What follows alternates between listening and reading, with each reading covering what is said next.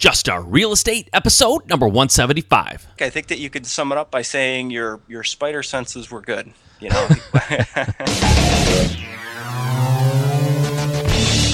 All right, thank you for joining me here on Just Start Real Estate. I'm really happy that you're here. My name is Mike Simmons. I am your host, and if this is the first time you've ever been here, then welcome. I appreciate you being here. If you've been here before, if you've listened to the show before, welcome back. Today, I have a really special show in store for you, and it's going to be something totally different, and it's something that I don't know I've heard anyone do in podcasting before, so I might be breaking new ground here, and I will explain that in just a second. But before I do, I'd like to ask one favor. If you have been here before and you've gotten something out of this show, if you enjoy listening to it, if you enjoy the show, if you think it's helpful, if you think it's informative, entertaining, or any of the above, the best way you can show your support and the best thank you that you can give me is to go to iTunes and give me a rating and review. I would really appreciate it. It helps out the show tremendously. So I'm not going to go any farther with that. I would really appreciate it if you could stop right now and do it, or at least do it sometime today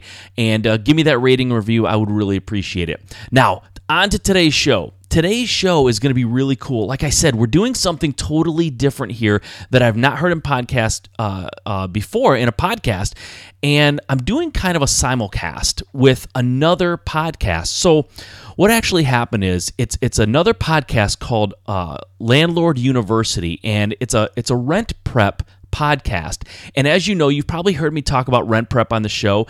They've been a sponsor of the show. I've also interviewed the owner of Rent Prep, Stephen White. He's an awesome guy. So what we decided to do, because I am in the process right now of renting out and leasing a rental property that I have, and I turned to Rent Prep as the experts in the industry of doing background checks.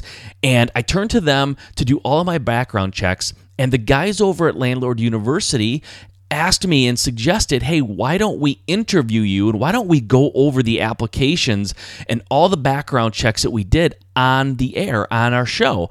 And I said, yeah, you know what? That would be great. I would really like to do that. And while we're at it, why don't we both record the interview? I will publish it on my podcast as an interview I did about my rentals and about the background checks and how that all works. And they decided that they wanted to do the same thing. They're going to air the interview as an interview that they're doing with me, a landlord, and kind of talking to me about my end of it. Like, what did I see when these applicants walked through the door? What did I notice? What were my gut feelings on the whole process? And then also we get to dive in and look what it says on paper as far as the background and the credit check and all of the rental history from the applicants. So it's really cool. And as it turns out, the applicants that we reviewed were really interesting for various reasons. Some of them very, very good. Some of them not so good. And you kind of get to hear the good and the bad and the ugly. And of course, we don't reveal any names of any of the applicants. That would be a really bad idea for privacy's sake. We don't have permission to do that. So we simply just label them applicant A, B, and C. So you're going to hear all this when I get interviewed by the guys over at Landlord University, and those are Stephen White and Jeff Pearson. And these guys are really great. Like I said, they have their own podcast. You should definitely check it out on iTunes. Very cool podcast for anybody who's a landlord. They give just great information out over there, and these guys know what they're talking about. So it was fun to be interviewed. It's going to be awesome to put it here on my show so that everyone can learn, because I am basically an inexperienced landlord, right? I have one rental, and I've kind of messed it up in the past. I'm a house flipper by nature. Everyone, I think, knows that who's listened to the show, but I do have a rental, and I'm acquiring more. So I'm learning here, and you kind of get to hear it from the ground level, right? I'm not an expert telling you how to rent out houses and how to lease houses. I'm sort of new at this. I'm not great at it. So I'm learning as I go, and you're going to learn along with me, and I really think you're going to enjoy this. So sit back, take a moment to go get yourself something to drink if you're at home. Just really settle in. This is kind of a long show, so I apologize up front if you have to listen to it in chunks because maybe you're working out right now or you're driving to work and you can't listen to it all. That's fine. Just pause it. Listen to it on the way home, or listen to it the next day when you're running again or working out, whatever you're going to do, because it's worth listening to the whole thing. A lot of good information here, and these guys are just awesome. They know their stuff, and it's really cool to listen to them break down these background checks, and I think you will learn a lot. So without any further delay, let's get into the interview. Welcome to Landlord University and Just Start Real Estate. And you might recognize that voice of Mike Simmons. He's a friend of ours who has another podcast, and we're actually recording 2 podcasts in one today. It's going to be kind of fun because essentially Mike is in a situation where he needs to rent a house. He needs to get it taken care of and needs to get moving forward. And he reached out to Rent Prep to get some background screening on 3 applicants. And we're going to go over those results. And Mike truly does not know who he's going to rent to. We're going to hopefully make that decision today. So I should also introduce my co-host, Stephen White. Hello, Stephen. How are you doing? I'm good, Jeff. I am super excited. And before we even jump into this, a huge thank you to Mike Simmons. Mike, what an incredible opportunity to do this for, the benefit of so many landlords who have never seen how to choose an applicant through the screening process.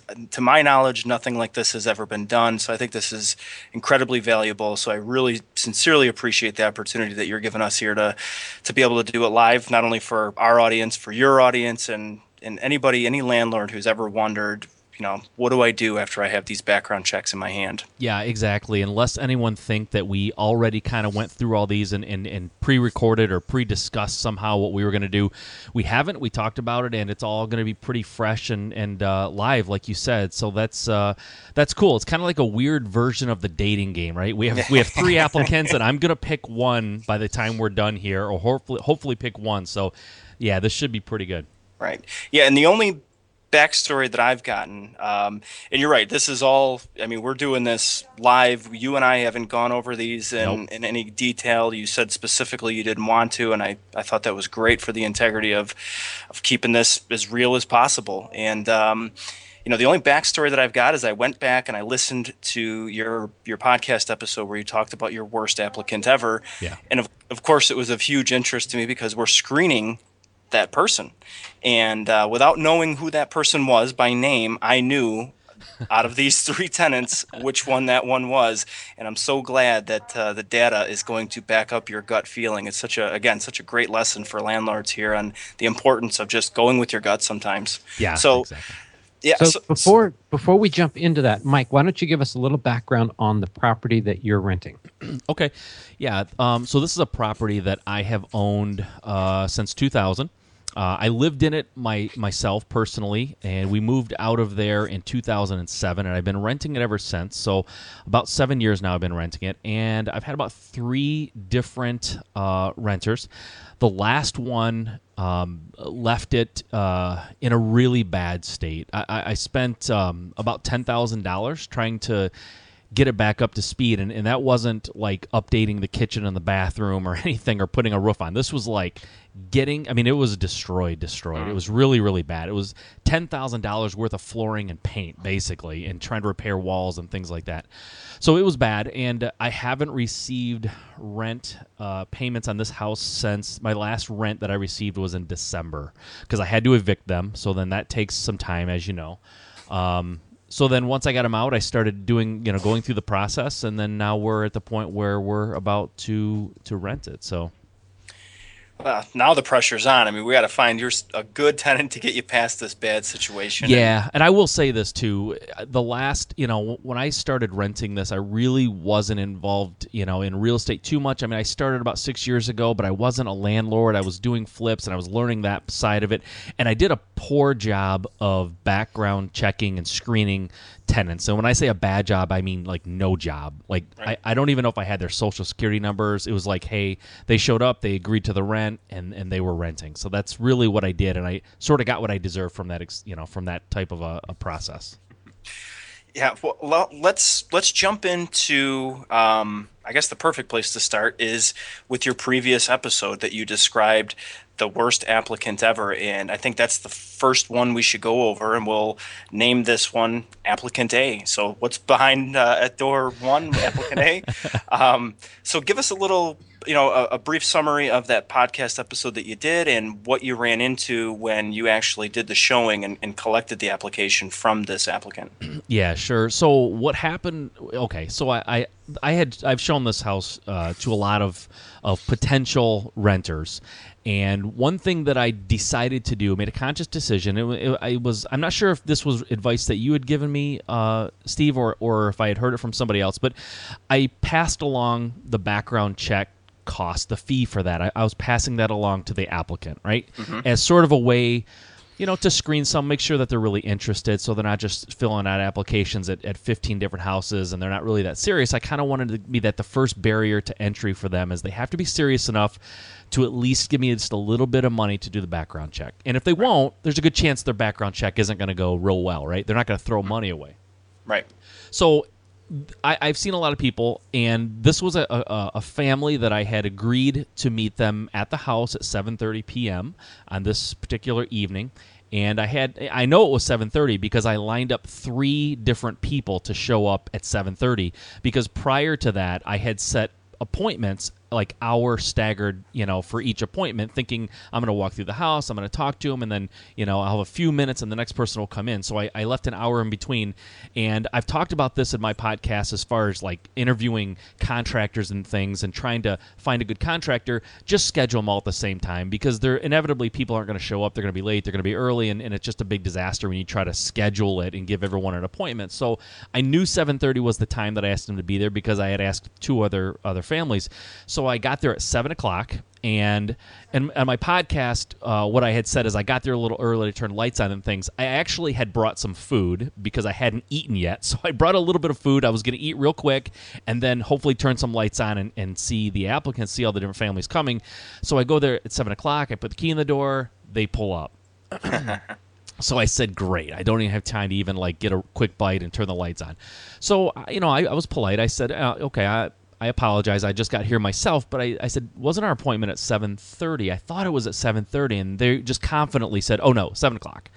And everything inside of me said, pull out your phone and put it in their face and show them the time that they agreed to, because they weren't even being remotely remorseful. They're just like, no, it was 7. You're wrong. Right. So I said, all right, I apologize. I'm just getting here myself. We'll turn the lights on. I'm sorry for that. And I brought them in.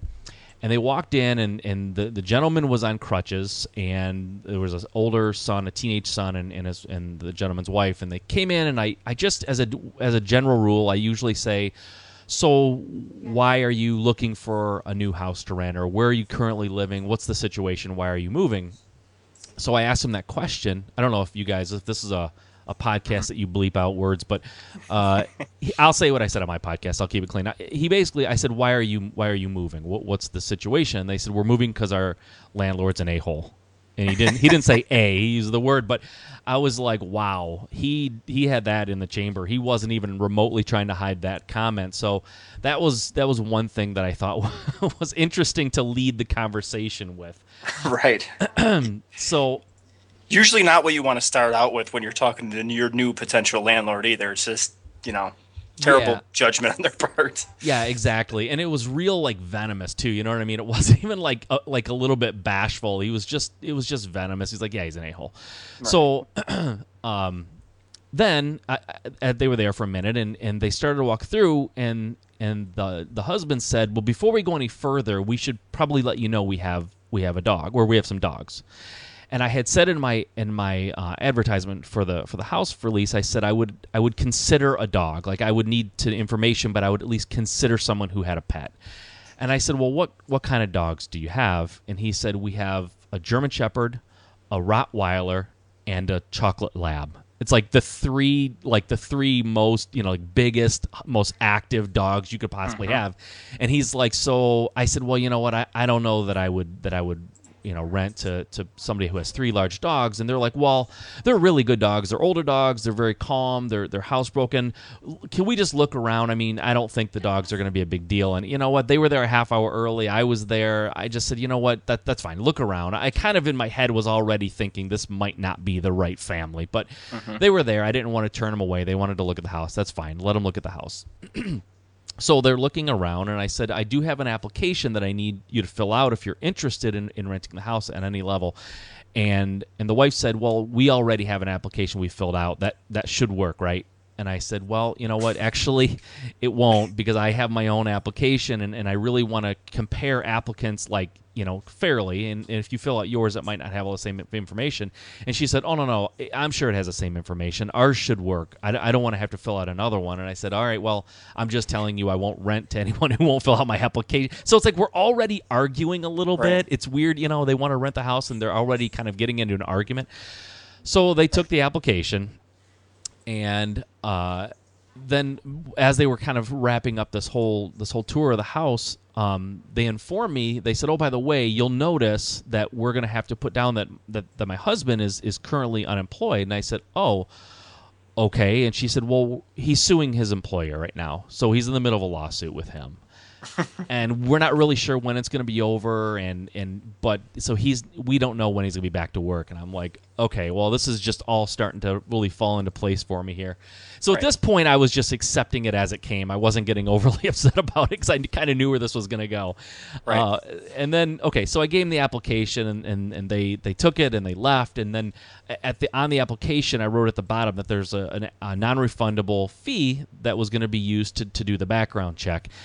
And I got an email from her the next morning, and she said, I filled out the application, but you'll notice that I made a note at the bottom and you probably saw the note there, Steve, when you looked at it, said, we will pay this only if we are chosen as the renter.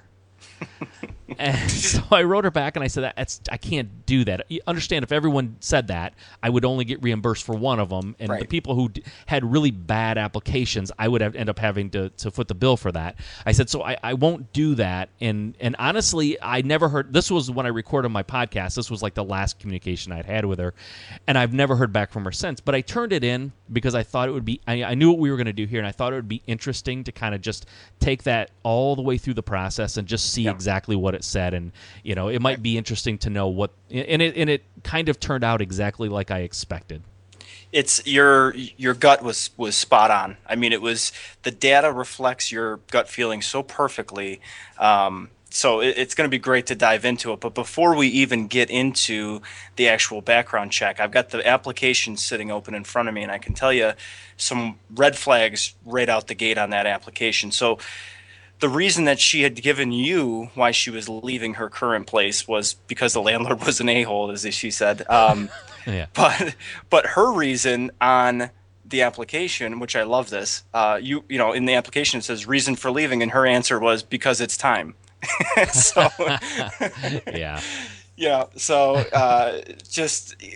there's things on this application that jumped out at me immediately as we did these, and just to point out, I am the actual screener that went through and did these myself. So I wanted to make sure I had a very clear knowledge and understanding of all the data that we pulled up and what we found. So I'm very well aware of everything start to finish on this. And the very first thing that I had come across on this was she gave you the wrong Social Security number. Oh, really? Oh, yeah. So it wasn't off by much. It was off by one digit, which is super common. It's something that we see constantly. Our very first step in the screening process is to take the Social Security number, punch it into our system. Before we even start to generate any kind of report, we're running that in our database just to make sure the information matches. Does this Social Security number match the name that was provided? In some cases, it could be data entry error. The landlord reads a 6 as a 1 or a 0 or whatever happens. But in a lot of cases, I'm sure it's intentional. They don't, they want to make it a little harder. They want to just create just one extra hurdle for you. And if you're using a instant database, your information would have came back somebody completely different because she had given the wrong Social Security number. So right out the gate, I knew going into this, this is not usually the right foot to start out on. And once I did track down the correct Social Security number, which the way that we do it is just simply by searching their full name along with their date of birth or their address, and we have the ability to pull up all the records. So once we were able to do that, I was able to locate the correct Social Security number, identified that it was off by one number, and then everything from that point forward was obviously ran under the correct Social Security number, so we have all of the correct information on that applicant as well. Right. So the very first thing that we pulled up and noted, well, I guess going back to the application to point out, on her current address, she did not provide her landlord's phone number. for either the current address or the previous address as well. Okay. On the current address, the current landlord, to me, and everything that I'm looking at, seems to be an individual landlord, an independent landlord, just like you, Mike, who, you're an investor, you're renting property out. To us, that means we cannot use our database to find this guy, because then the tables are sort of turning, and now we're doing a background check on the landlord. Right. And the landlord has never given us permission to do that. So I can't look for that landlord's phone number. However, I can look for, on that second address that she provided, that was an apartment community. And so I did do the legwork and found the phone number for the apartment community, and we reached out to that apartment community and did get the completed verification from them. So even if they do sometimes skip information and leave blanks, it's not always ideal, but there are ways to fill in those gaps. So okay. Thought that was an interesting. Yeah, that is interesting. I'm looking at it too, by the way. As you speak here, I'm kind of going through and looking at it. All right. So the first thing we did was we ran a criminal background check. Nothing came back on that. That came back with no reportable records to be found there. Okay. Then we did the eviction search. Believe it or not, no reportable records there either. That one I was almost certain we would be able to find something on there, but no evictions. Judgments and liens, that was a whole different story, as you could see from the report. Yep. So this applicant's got a number of pretty serious tax issues going on. Got a state tax lien for over $3,000 that was filed in 2012. We've got another federal tax lien that was filed in 2012 as well for just under $13,000. Then we've got one filed in 2011 that's a federal tax lien for over $14,000. And then we have a judgment that was filed by, it's a doctor's bill or hospital bill for just over $2,000, filed in 2009. Yep. So she does have active public records. She's got a history, at least with that judgment there, of not paying. I've heard landlords, some of them would say, well, $2,400, that's really not that much money. Or it was back in 2009, it was quite a while ago, now. On the other side, just to sort of play devil's advocate, if it's only $2,400 and it's from back in 2009, why is it still not paid? Why is it still an active judgment today? Right. And I'm looking, Steve, not to interrupt you, but I'm looking at her application, and according to what she's reporting as income, $2,400 shouldn't be a big deal. It should be a breeze. Mm-hmm. Right. It's funny how those things never really match up, Yeah, exactly. So judgments are obviously a pretty big warning sign. Judgments mean that they had a creditor, whether it be a hospital or a credit card or a landlord. A judgment is a situation where they owed money. They couldn't pay that money. A judge had ruled at that time, you owe this money, and therefore that judgment is created saying, you are locked into this. You have to pay this $2,400. As we know from previous conversations, executing that judgment and getting them to pay it is another thing. Obviously, in this case, this one's been due since 2009 and hasn't been paid yet. So, right. Then we went on to the bankruptcy search. In this case, this applicant filed Chapter 7 bankruptcy in 2005.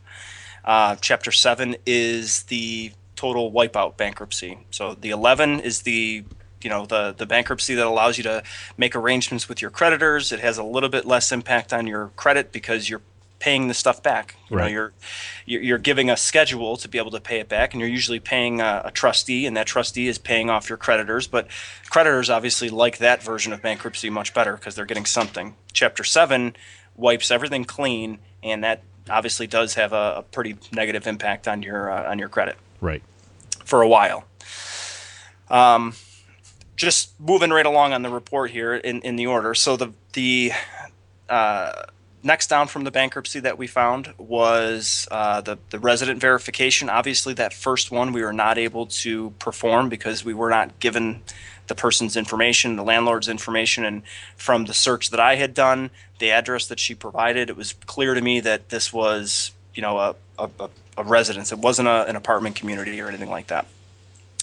On the second verification, however, and again, all the information that she provided was that it was the name of the actual apartment place. So we had searched that, found it, called them. The property manager requested that we send over the proof of authorization. So we faxed that over to them, showing that the applicant had signed to give release of the information. And the next day, we received the verification completed, filled out, and sent back to us. And this is basically what it said. We asked if she was the responsible party on the lease. They said yes. We asked if she paid rent on time, and they said no. We asked if there were any problems or complaints, and they said yes. Payments were never current or were not current, and after when the applicant left, meaning that she left owing a balance as well. Okay. Was she evicted? No, she wasn't evicted, so she was just a late payer. She got out of there before they probably could evict her, so she vacated that property before the eviction process took place. Last question, the golden question. Jeff and I just did a podcast episode on this. The last question we asked was, would you rent to this person again? They said absolutely not. Bad payment history, and the applicant did not leave the place clean. So that was 2 strikes against them there. Yeah. So, Stephen, Yep. I'd like to go over basically what we're seeing here so the people who are hearing us talk about this have an understanding of the information that is being provided by RentPrep. It has the applicant's name and the address of that particular property, as well as the move-in dates and the move-out dates. Right. That were now. Is that information provided by the landlord that you talked to? Yes. So exactly, the move-in, move-out dates. Obviously, sometimes they put them down on the application. We're always asking them and double checking because we want to make sure that those dates line up and they match. In this case, the applicant had put down that they moved in 2005 and moved out in 2007, which was pretty close. The property management company verified they moved in December 2004 and moved out in December 2007. So within reason, you know, Yeah. if they were thinking I moved in January and it was December, that's not out of line. Yep. And then those questions that you just read came directly from the report. And then in addition to that, you have comments that are date and time stamped that show what contact you've had with people. You have on 6/24 at 4:50 p.m. spoke to such and such a person and requested fax verification. So I'm assuming that he said, send me a fax, as you mentioned. Yep. And then you called again the next day in the morning and didn't leave a message. Yep.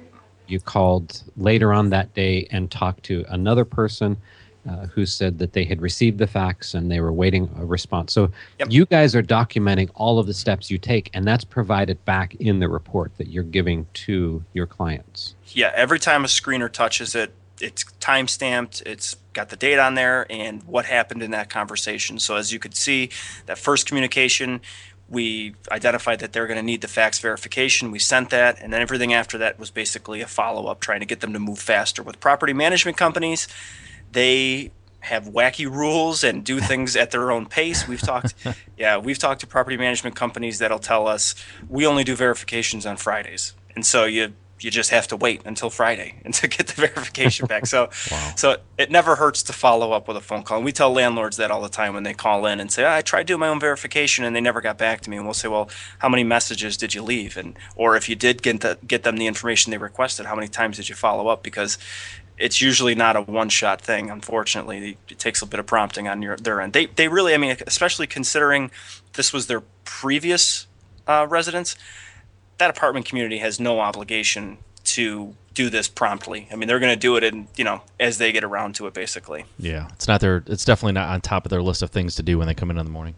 Right, especially the fact that it was a bad tenant. I could see if it was a good tenant and they were trying to bend over backwards for him. But yeah, exactly. But clearly, they were like, no, okay, well, we'll get to this later and we'll get it back to you. So there is you do have to be patient with it, but sometimes we don't hear back. So in the case of the employment verification, you could see that we left a number of messages and we never heard back from them. Now, Mike, if you were still considering this applicant, and let's just pretend for a second that everything up to this point was good, right?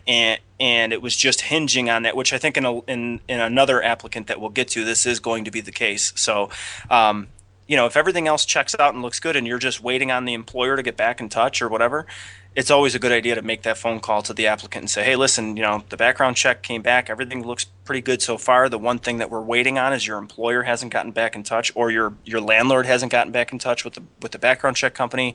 Can you please just either give them the number or tell them, hey, can you please just return the phone call? Right. So that'll usually help get things moving too, especially if you've got somebody that's genuinely interested. I mean, they're gonna make a call to their supervisor or call the landlord and say, "Hey, background check company's been trying to get in touch with you to do a verification. Can you get back in touch just so I can get this thing moving?" Okay.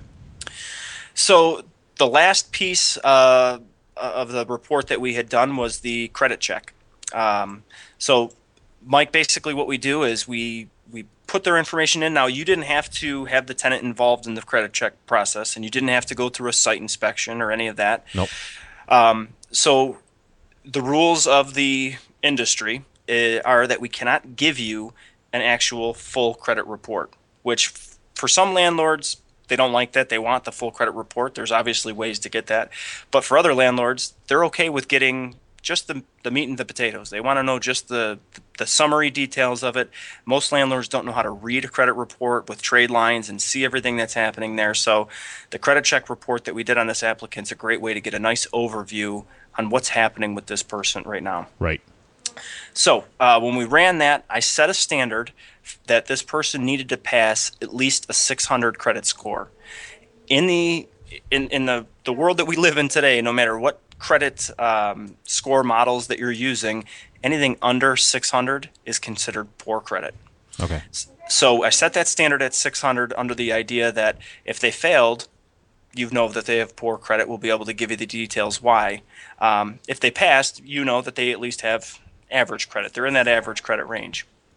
So in this case, the applicant did not have average credit. The applicant failed on the 600, meaning that they had a credit score less than 600.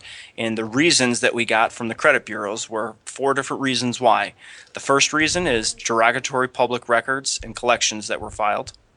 The second reason is the proportion of the balances to the credit limits is too high. That means that the applicant's maxed out on their credit cards. They have no available credit. Got it. Third reason is the length of time since the public records and the collections is too short, meaning this is not something that happened 3 years ago and they're on the upswing. That means this is happening right now. They have collection accounts, they have delinquencies, they've got derogatory public records and remarks happening now, which we were able to see on the background check. They've got judgments, they've got recent tax filing, tax liens, things like that. So those are all having a negative impact as we speak. This applicant's not on the upswing. Right. And then the last thing is too many inquiries in the last 12 months, which, as we all know, that will certainly have an impact on your score as well. Sure. So I think, in summary, Mike, I think that you could sum it up by saying your spider senses were good. I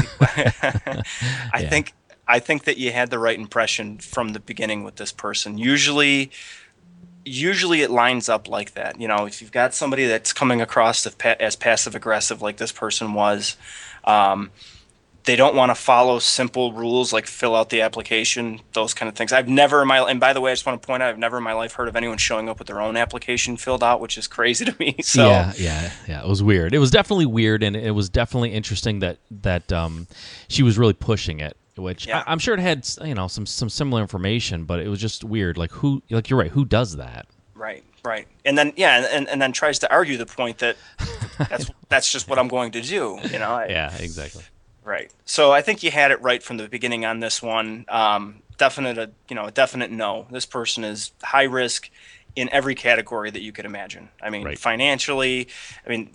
Yeah, they didn't have any criminal records or anything like that, or even an eviction necessarily, but it's very clear just from that verification alone. If we had just done the verification by itself and not even looked at any of the other data, I would say you could make a judgment based on that. You don't want someone else's problem, essentially. Yep, exactly. And then, like you said, just knowing the other side of it, because you heard the podcast, it's a slam dunk, right? I mean, it's just a bad situation on all fronts. Right.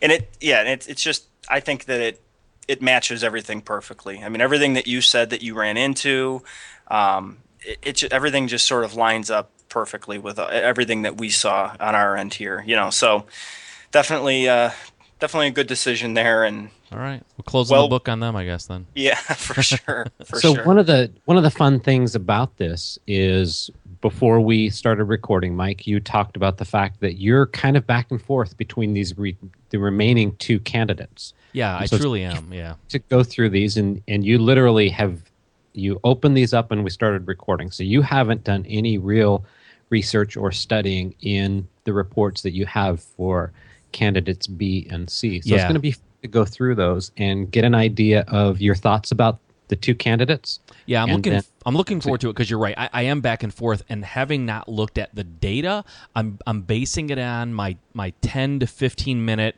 interaction with both of them. Mm-hmm. So let's start with that. Tell us about these two candidates, candidate B and C, and what were your impressions? Okay.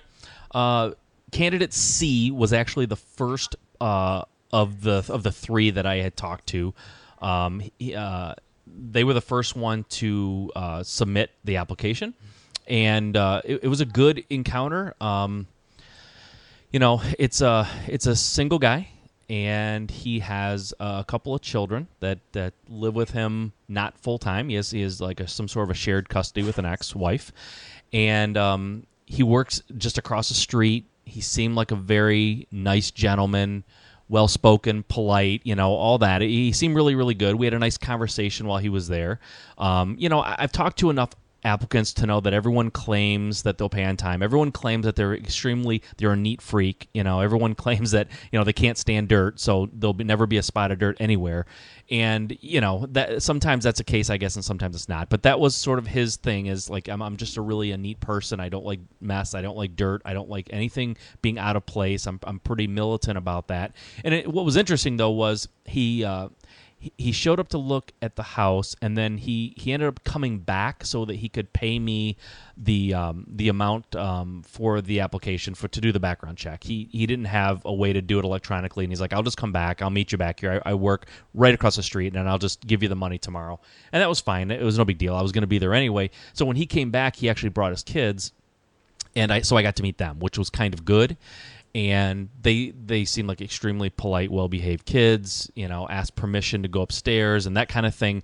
And, he mentioned again, I'm just really careful with messes and neatness. And the daughter, who was probably 11, I think, I didn't even look at the application. She's in that age range, piped in and said, oh, yeah, he doesn't let us make messes. And he's very, very, he's always telling us we can't make messes and we got to be clean. So, kids have a hard time lying convincingly sometimes. It's pretty easy to see. So it was good to see that confirmation. It didn't look like a young lady who was trying to cover for her dad. It was just somebody piping in going, oh, I recognize that. Yeah, you're right. He is tough on us about cleanliness. So so that was good. I liked it. I liked the fact for applicant C, I liked that, and I'm not making it, by the way, I'm looking at this purely as a landlord. I'm making what I'm about to say as a landlord. I'm not making a judgment about anyone's family situation. But as a landlord, I kind of like the fact that it's one person with two kids that are there part-time, no pets, and a non-smoker. I mean, to me, there's just a very little wear and tear, and he works a lot of hours according to what he told me. So it's just the house isn't being abused by a house full of people, so to speak, or animals and things. Mm-hmm. And I don't know if you mentioned this earlier or not, but just remind us, the house, it's a 3-bedroom?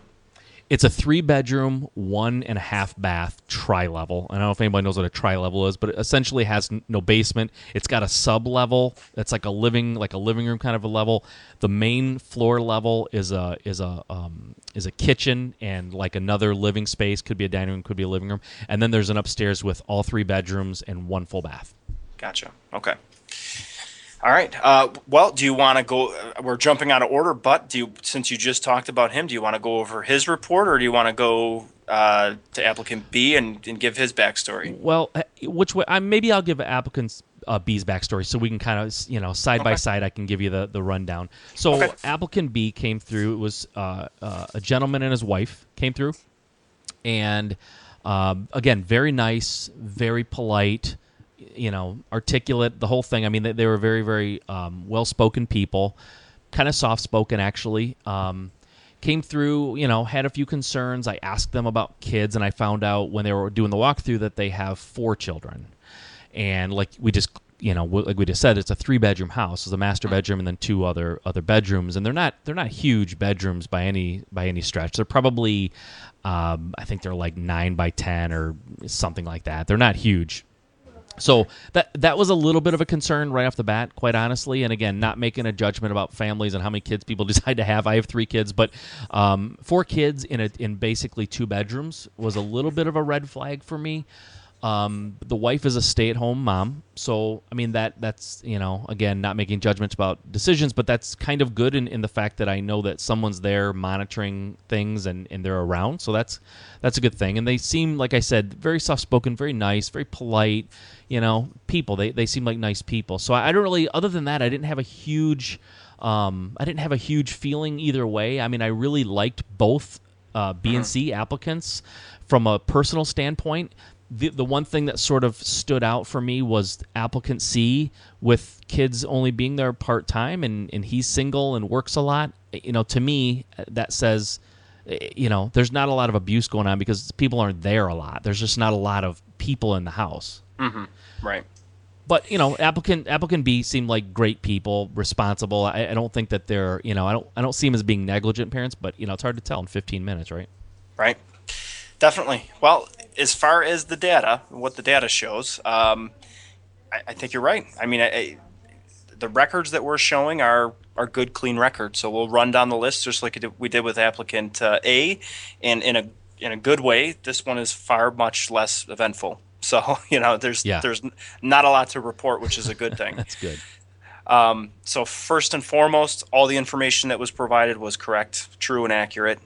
Social security number checked out. Everything was right. The addresses that he provided showed up in his address history, which is what we're looking for. So right out the gate, he's off to a good start. And Steve, for clarification, we're working on which applicant? This would be initial C. Okay. So applicant B. Okay, got it. Yep, applicant B. Yep. All right. So we scroll down. We got no criminal records, no eviction records, no judgments, no liens, no bankruptcies. So just that brief financial snapshot so far, looking pretty good. Yep. Resident verification. So we'll run through it. The first, what we ended up leaving 2 messages before we finally got in touch with the landlord, who, in this case, this was a individual, non-professional landlord. This was not a property management company or apartment community. So the information that we got was pretty detailed.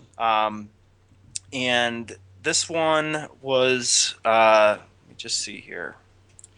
This one was from a screener. So I'm reading the notes just as the screener had wrote the notes in here. So got a hold of them yesterday. Landlord said the applicant's been a good tenant for him. He is breaking his lease a little bit early, but it's due to a job transfer, and he gave the landlord plenty of warning, and the landlord said it wasn't an issue.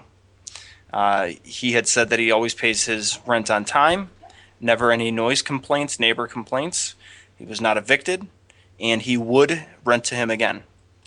The move-in date was September 1st, 2013, and he's still obviously there, so he was just shy a couple of months there of meeting that 1-year lease, which again, having good communication with the landlord I think is key in these situations where if he's transferring, he's got to break that lease. The way that I look at it is obviously he's been a good enough tenant that the landlord is okay with that. Right. There has to be a good enough relationship there where the landlord's willing to say, yeah, you know what, you haven't been a headache for me, you got a new job, I get it, thanks at least for giving me enough notice and not leaving in the middle of the night. Yeah. He did also confirm the rent amount, which is $900, which I think will play a factor into it at some point, Mike. If you don't mind me asking, what are you looking to get on rent for your rental? I don't mind at all. The rent that I have advertised that everyone is aware of is $1,275. Okay, so a little bit higher than what he's paying now. Correct. But the one thing that is playing to his favor is his credit check, and I'm jumping forward a little bit here just because it relates. the credit check that we ran on him, where the first applicant failed, he passed. Okay. So his credit is in much better condition. His credit's in better standing. So, can he take on that additional, what is it going to be, $400 or $300 in rent? Based on his income, as long as that's meeting your requirements, I would say it probably wouldn't be that much of a stretch for him. Right. Right. Okay, so previous residents, another individual landlord, another non-professional landlord. We left a handful of messages. Have not received a call back to this point. So, Mike, that would be if this applicant is somebody you're considering, I would say that would be a great opportunity to say, hey, we haven't heard back from that previous landlord that you listed. And I also want to point out that he gave the phone numbers for everybody. So Okay. there were no blank spaces. He provided that information willingly. The name that he provided for his previous landlord matched the name on the voicemail. So it's not his buddy or somebody posing to be somebody else. Right. So everything seems to match up. The guy just hasn't gotten back to us yet, so he just may not be good at returning phone calls. But Right. again, if you wanted to, that would be something where you could say to him, hey, you know what, we haven't heard back from your previous landlord. Can you give him a jingle real quick and let him know, why we're calling, Yep. and give him a call back. Okay. Employment, same exact thing. We left 3 messages for the employer since the 24th and still have not heard back. Another situation there. And I also point out that he works for a very large corporation. So, if it was a mom and pop, if he worked at a shoe store where there's 12 employees, you're probably going to get a call back really quick, or at least that's how we look at it. For the larger companies, larger corporations, again, their priority list is much different. These things just don't take a huge priority, even though we're very descriptive on the phone saying, hey, we're calling to do an employment verification because one of your employees filled out an application for a rental or for an apartment. Can you please return our phone call? But in this case, they still haven't called us back. But I did notice in the information that you sent over, Mike, this guy gave you oodles of information on his employment by pay stubs and everything else, right? Yeah. Yep. So yeah, I mean, obviously that phone call is always good to just lock it in and secure and know that the information that was provided matches the information that one human being told another.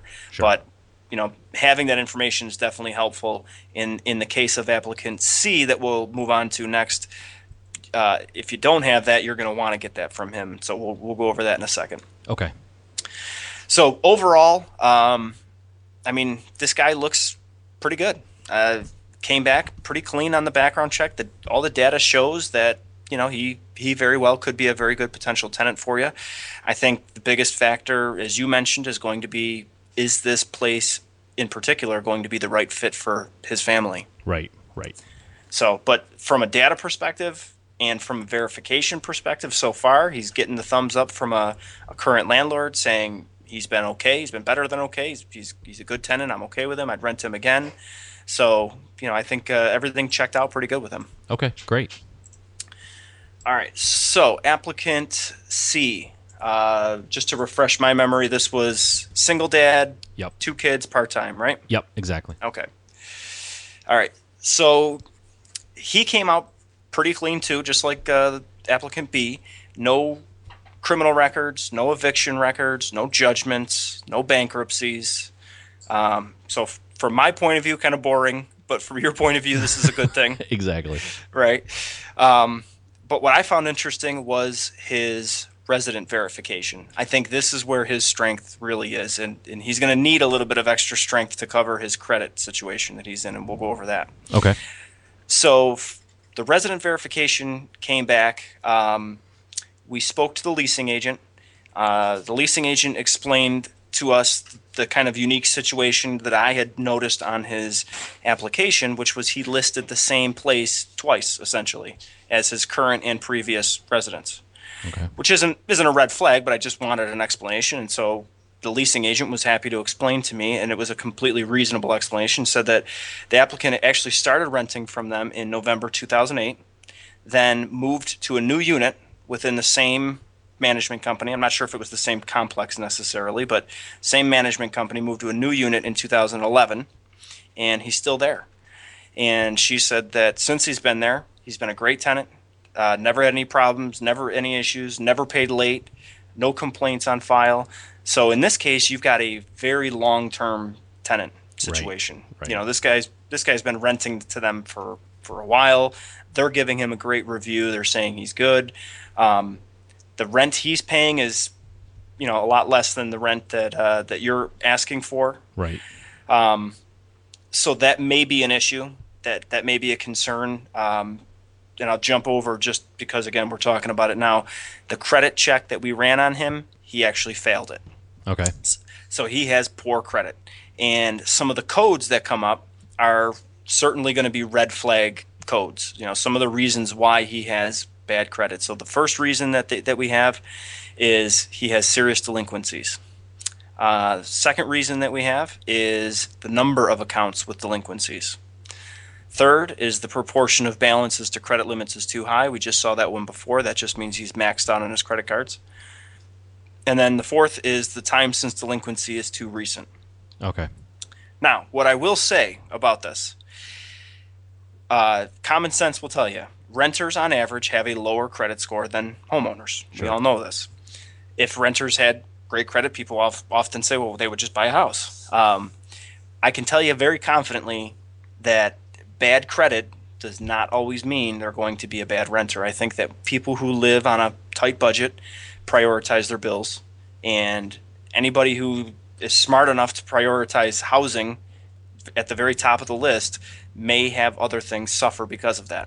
So in this guy's case, based on the resident verification that we performed, I can tell you that he does prioritize his bills, and rent is very high on that list because he's never been late, not once since 2008. Wow. So other things may be falling because he may be struggling, but that rent is still getting paid every single month. The obvious concern is if anything happens, you know, an accident or some sort of loss of income, whether it be temporary or not, you got somebody who's not in the best of positions to cover themselves. I'm sure he doesn't have money stashed away, you know, 3 months worth of income just in case things happen or anything like that.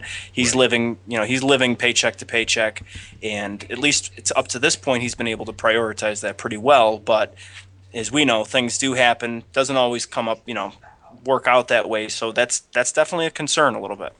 So one of the other, Steve, is you mentioned his rent at his current place is closer to $850. Yep. Which means that he's going to be paying nearly $350 more per month. Can he afford that? Right. Well, unfortunately, we are not able to verify through his employment whether or not he can afford that, at least not through a phone call. So I'll jump down to the employment verification and what we ran into there, and this is becoming more and more common, unfortunately. So as you can see in the notes there, guys, I have that we called the number. Well, the first number that he gave us was not a working number, which, you know, no red flag or anything, but we searched, found the correct number, spoke to the actual location of the company that he was working for. He's in the restaurant business, I'll say. Yep.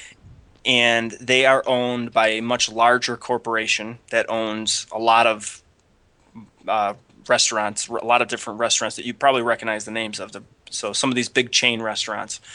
So anytime that you're dealing with a large corporation like that, we see this with Walmart's, we see this with Microsoft, we see this with a lot of bigger companies. There's a new system that these places are adopting, and it is pay for verification. Not in the sense that you, Mike, would pay for our verification, where we would actually do the legwork and make the phone calls. This type of pay for verification, they use an automated system that allows you to punch in the person's social security number, and it will give you automated information about their employment. The problem is it's expensive. They charge $25 to do this verification, and there's no guarantee on the information that you can receive back.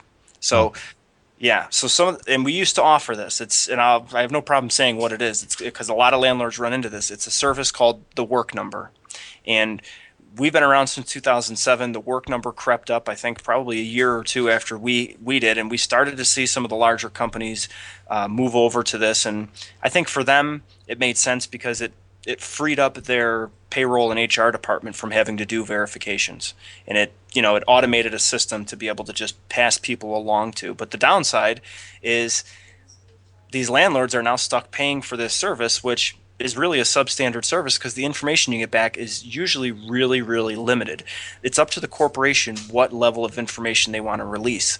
So, we run into this doing a verbal verification where we'll say, what was their start date? What's their position? Are they full-time or part-time? So what's their current status?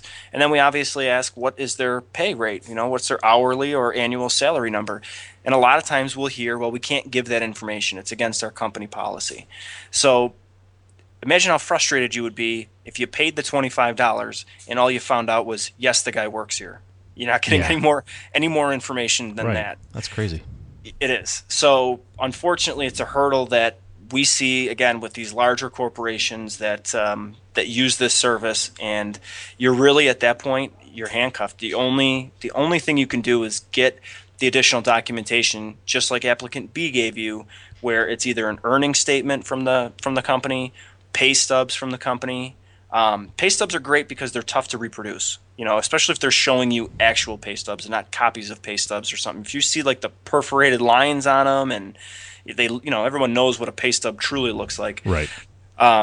Those are great, but I've seen other documents faked before. So it's, always look at it and make sure it looks right. Make sure, everything matches up. Everything sort of looks right. But in this case, unfortunately, that's going to be your only form of verification is either pay stubs or an earnings statement or a statement of employment that he can get from his employer. But you or us or anybody won't be able to make a phone call his actual location, speak to a supervisor, and get that information that we want.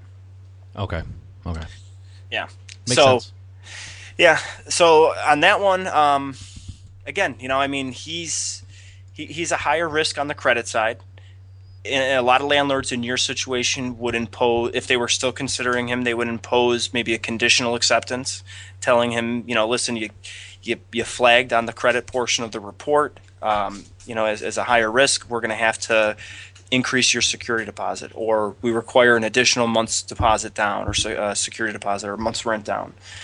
So there's things that you can do to sort of, offset that risk on your end. The question is he willing to, or can he afford to?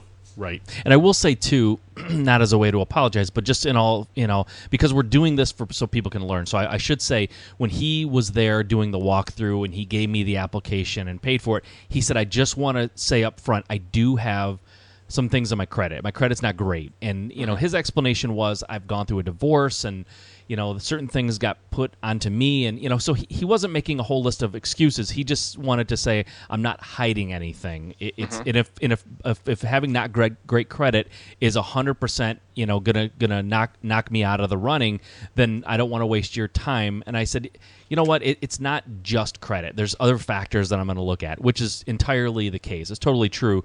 So I'm not shocked that his credit wasn't great, but it's just part of the process, right? I mean, you have to go through and see the whole 360-degree view.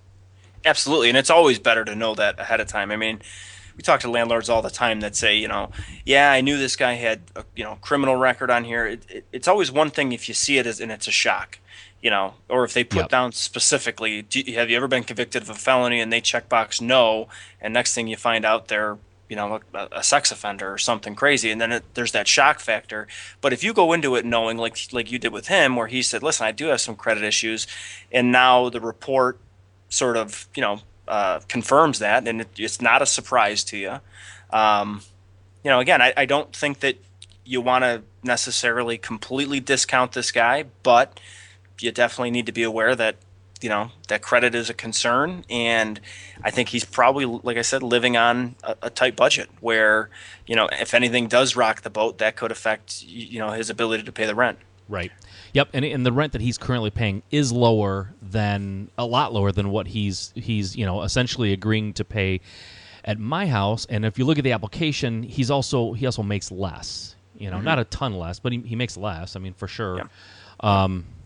Yeah, so that's a concern. So, and I'll just give you an idea where my head is at. Not necessarily of who I'm leaning toward, but just coming from the situation I came from, I walked into a house that had just a tremendous, like a shocking amount of damage done to it. Just shocking. The amount of damage that was done. So for me, and again, I'm just being honest about it and being human, the thought of very few people living there is extremely attractive to me. Not that I would pick them for that reason, but if we just looked at this apples to apples, it seems fairly clear that applicant B is probably the better risk on paper, right? Makes more money, better credit, all that kind of stuff. To me, sounds like the better one. So the only really difference is the fact that one is a big family and the other one is a very, very small family.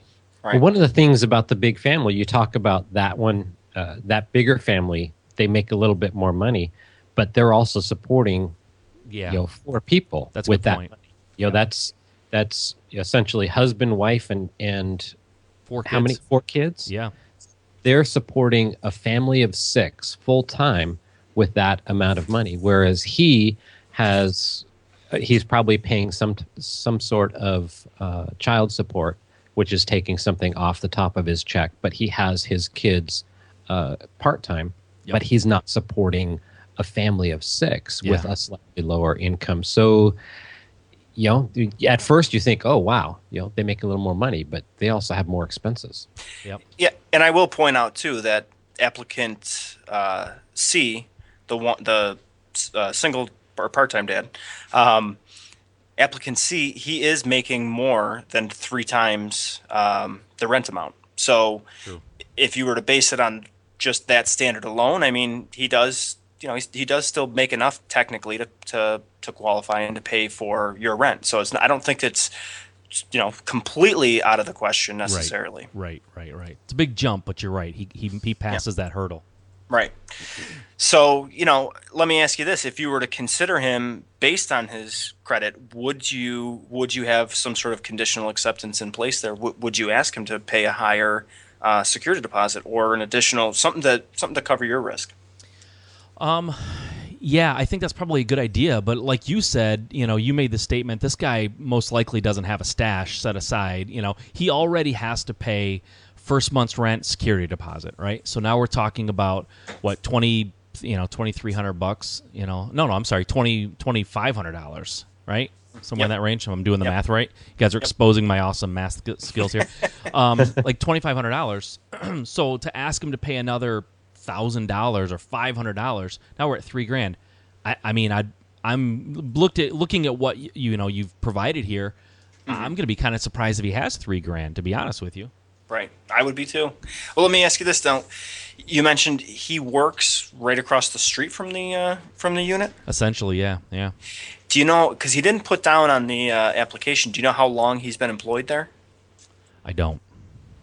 I would think that may also oh, no, you know what? He did. I'm sorry. I apologize. I'm looking at it right now. I kind of tucked it in there. Start date was December 2013. So. Oh, okay. Yeah. Again, I mean, he hasn't been there a year yet. So that, again, kind of a red flag there as well. Considering his profession, I don't know if I necessarily want to mention what it is, but considering his profession, I don't know. I mean, is this something that you think is long term on it? Yeah, I agree with you, and I know what you're saying about the profession. It's I think I think there's a lot of turnover in that profession. Yeah, he might be here at this place, which is kind of like a chain place, but then next year he may be at another chain place, or in a couple of months, or whatever the case is. So there may be a little bit of a stability issue there. Applicant B, again, if I'm just comparing the two, applicant B just got promoted and transferred, so he's got a little bit of a longer employment history, probably not only more on the income side, but also a little bit more of a stable position as well. Yep, I totally agree with that. All right, what you've done here, Steve, is provided a tremendous service, a tremendous amount of information, and I'm still stuck. Well, let me just point this out, because I think I see where it's going too. 3 may not be enough.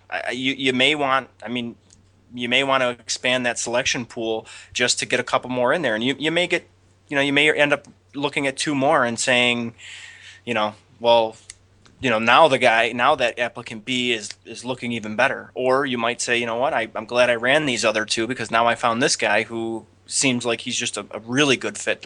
The last thing you want to do is narrow it down and have to choose the least worst of two people. Yeah, I totally agree with that. But I'm looking at the situation, looking at the information. I'm literally looking at it right now as we speak, and the only really concern that I have about applicant B is the amount of children, right? Right. And it sounds horrible, but I guess if you just take this from a completely objective, sterile, not just looking at it as a landlord with a house that you're trying to protect, that's why I'm concerned. Now, like I said, I have 3 kids, and our house is clean and well kept and maintained, and they're not destructive. So it's not fair to think that they have 4 kids that they're going to immediately destroy the house. So if that's my only thing that's stopping me, because everything else looks great, right? I mean, his employment, his where he's currently living, they love him, and his income is good, and everything comes back as great. There's nothing that you have done here that would be negative. Right. The only negative is something you weren't even you weren't aware of until I told you. So everything on paper, they're perfect. Right. And in person, frankly, they were charming. They were friendly. There were no red flags from a personality standpoint. And although people can hide that kind of stuff, in 10 minutes, 15 minutes, I didn't get that feeling. You're talking about gut feelings. The first applicant, gut feeling that I was going to be butting heads with them, the moment they walked in the house. This applicant, this family, seemed like nothing but pleasant. So from that standpoint, so really the only issue would be with them is the amount of kids, and I don't know that means let's start the process over and see. I'm kind of comfortable with the 2 that I have, to be honest with you. Well, I'll also say this. I mean, if you want, you still have one step to go with applicant B, the guy with the 4 kids. You still have the previous landlord. We still haven't heard back from that previous landlord. That previous landlord is going to hold a really big key piece of information that you're going to be looking for very specifically, which is what was the condition of the place after they left. And so, the current landlord can't answer that. He hasn't left yet. He doesn't know. Right. So, for you, having 4 people in that tight space and the condition of the property, that's a huge concern. I think that's only information that you're going to be able to find from his previous landlord that we still have not heard back from yet. So this would probably be a perfect scenario to get back in touch with them and say, hey, man, listen, everything checked out pretty good so far. The only thing that's being held up right now is we haven't heard back from your previous landlord. And again, remember, he gave you the information. He knew the guy's phone number. Everything looks like it's checking out good so far. So I don't think it would be a stretch for him to make a call and say, hey, I'm trying to get this new apartment. Can you? And especially if he was a good tenant, that landlord will get back in touch with us. Usually that same day or the very next day, we usually hear back. And the first thing the landlord says is, hey, I heard back from my previous tenant. You guys have been trying to get in touch with me. What do you want to know? So I think that landlord may hold the key piece of information that you're looking for, which is, will 4 kids destroy my place? Right. Exactly. But I look at the other applicant, the part-time dad. Mm-hmm. He has that rental history. He's been there since 2008. They allowed him to move to a different unit. And even though there's a question maybe of his career choice, at the same time, his income is pretty good. So what about getting his income verification and getting some pay stubs from his place of employment and look at that as a possibility? Because I understand what Mike is saying in that there's just this gut feeling, and this guy has a pretty good rental history. I mean, 2008, we're talking pretty fair number of years, with 6 years in the same place. Right. And even though his type of employment might be somewhat transient, he's lived in the same place for a long time. And that's a good sign. Definitely. Well, let me ask you this, Mike. If that other verification came back clear from the previous landlord and he says, yeah, you know what, a lot of kids, but they were well behaved and never any problems and they left and it was good, would he float to the top? would he be your first choice because he has kind of everything? He's got the whole package now. You're talking about applicant B, right? Correct. Yes. I think he would. I think he would. And what I like about his situation is he doesn't appear to be maxed out in terms of, like you said, if something went wrong, if there was an injury or a loss of employment for a month or two, it seems as if he'd be able to weather that a little bit easier. Mm-hmm. Right. So that doesn't, that does weigh in. It does affect it for me. Yeah, and Jeff, I understand what you're saying too. Yeah, I do too. Yeah. It's tough. The only thing against that is the significant increase in rent. Yep. He has had that solid rental history, but he's making a pretty big leap, a couple $100 leap there. So again, that might be I think what you just talked about in terms of find out what that previous tenant situation was, and if it's good, it does make sense that it floats to the top because you've taken away pretty much all of the red flags at that point. Right. Yeah, and that's really the, Mike, that's definitely the process. You want to go through, identify those red flags. Some things you're willing to overlook, and some things you're definitely not willing to overlook. But just like Jeff said, if you can go and check that one off as a potential red flag, and now you've got the best confirmation that you can have, which is somebody who's already been there and done that. And if they give you the okay and say, yeah, it wasn't a problem, it was okay, then I think you've addressed everything. I think applicant B, to me, would be the clear choice as long as that checked out. Yep. But I don't think that you're wrong in saying 2 bedrooms for 4 kids is tight. But again, that may not be a thing. That previous landlord might come through and say, yeah, it was no issue. They were fine. Yeah, and I don't know if this is a fair statement, but my guess is, and maybe this isn't a fair statement, but the rent that they're currently paying does not indicate to me that they currently have a 4-bedroom house, right? I mean, you would think not, with the rent being so much less. Right. So they're probably used to being in a 3-bedroom. Kids are bunked up in the same room. Mm-hmm. So. Okay, yeah, I would agree with that. I think getting that last verification is probably the next and logical and necessary step. Now, what would you suggest here, Steve? Should I'll definitely give him a call when we're done here. Should I suggest that he just have that person call me, or should I still go through the rent prep channel? I would say go through the rent prep channel. Have them call us, because if in the event there's anything fishy, anything sounds weird, which we do this on a daily basis, so trust me, we've all got great BS meters that go off that say something's wrong, something's not right. We've got the ability to cross-reference our information and make sure that it's right. Okay. We can, which I have already done, but in the event, we can cross-reference the phone number and make sure it's listed to exactly who they say that it is, and make sure that all that information, it jives and it's all correct. So I would say, there's nothing wrong with you doing it, but I would say, just to sort of wrap up the whole process, I would say have them give us a call. Okay. And I also just want to point out too, in closing, that if you notice on the very last page of the application that you sent over for applicant B, so the one that you're considering, I do have a letter here from the previous landlord, but I wouldn't trust a letter. So that's too easy to type up, it's a typed letter. So his landlord did apparently write a letter, sign the letter. It was from last year, but it's still showing that I think he has a good relationship with this previous landlord. Right, exactly. Okay. So I'm just looking at that myself. Okay. All right, and then I can get the number that the appropriate number for them to call, I guess, when we're offline here. Yeah, okay.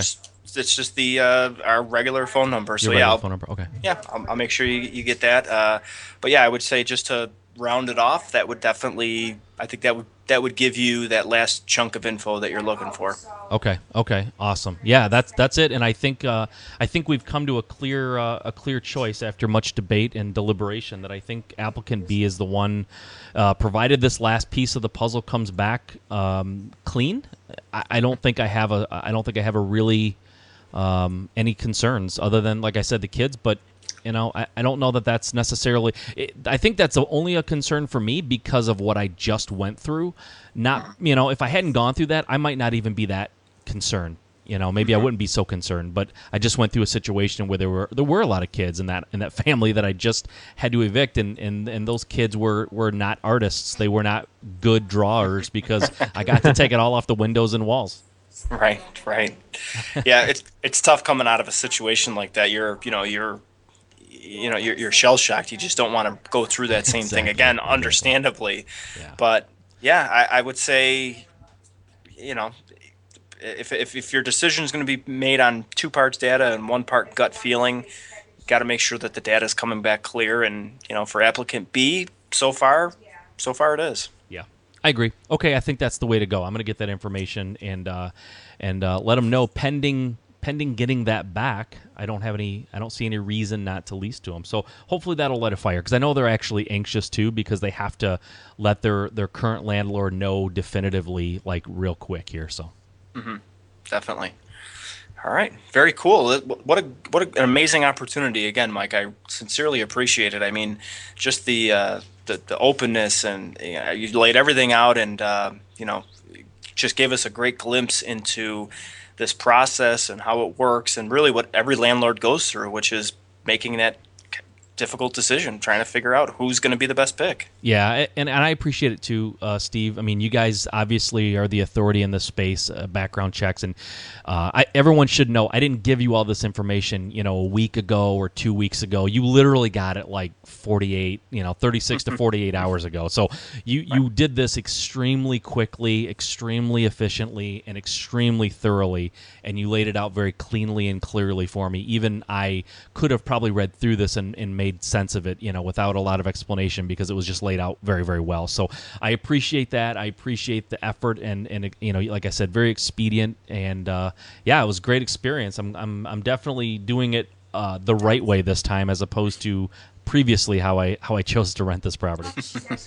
Well, good, and I appreciate that, and obviously we'll have to do a follow-up here after we hear back on that second one, just to know how everything went. But I think you're probably making the right choice there. I can't see it coming back bad, but definitely keep us in the loop and let us know. Yep, I will do that for sure, and I'll get that number from you, and hopefully we'll hear back from them extremely soon.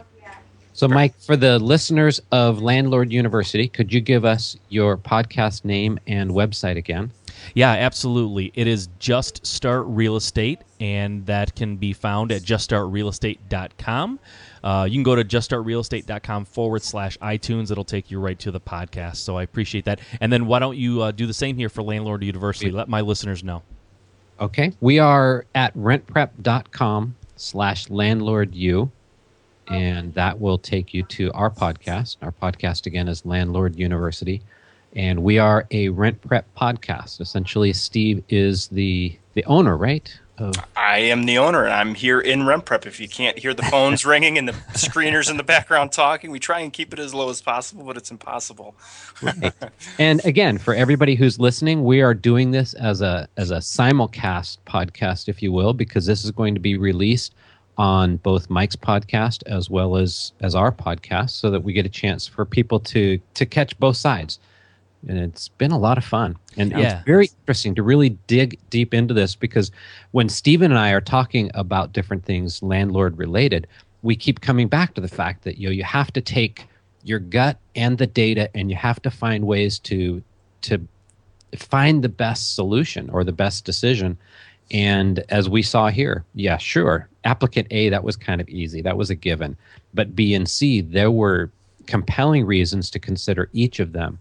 And getting to that final decision, the data kind of swung the pendulum for that. Yeah, because you're right. I really liked both of them. So, just using my gut, I could not have made the decisions. There's just no way. Mm-hmm. And it would be different if, for applicant, I'm trying to keep them straight, for the family of 6, the applicant that you're considering, if your gut told you, there's something about them that doesn't sit right with me, I don't feel comfortable with them, it would have changed this again. Even with the data that you have, sure, you were kind of looking at 2 applicants that you liked. You got a good feeling from both of them. And so you were trying to make a decision, taking that and putting the data against it. Yep, absolutely. Very fun. Well, thanks again, Mike. Really appreciate it. Yep. Thank you guys, and we'll be in touch, and we'll round this thing out once it's completed. Awesome. Sounds good. Thanks, guys. All right, guys. Bye-bye. Okay, guys, one last thing before you go. I'd like to ask you a favor. I'd like you to think about the one thing in your business that you struggle with, something that you really need help with, something that you think I might be able to help you get past, a hurdle, a question, just something that plagues you when you're trying to move forward in your business. And let me know what it is. Shoot me an email at mike@juststartrealestate.com and put the subject line help.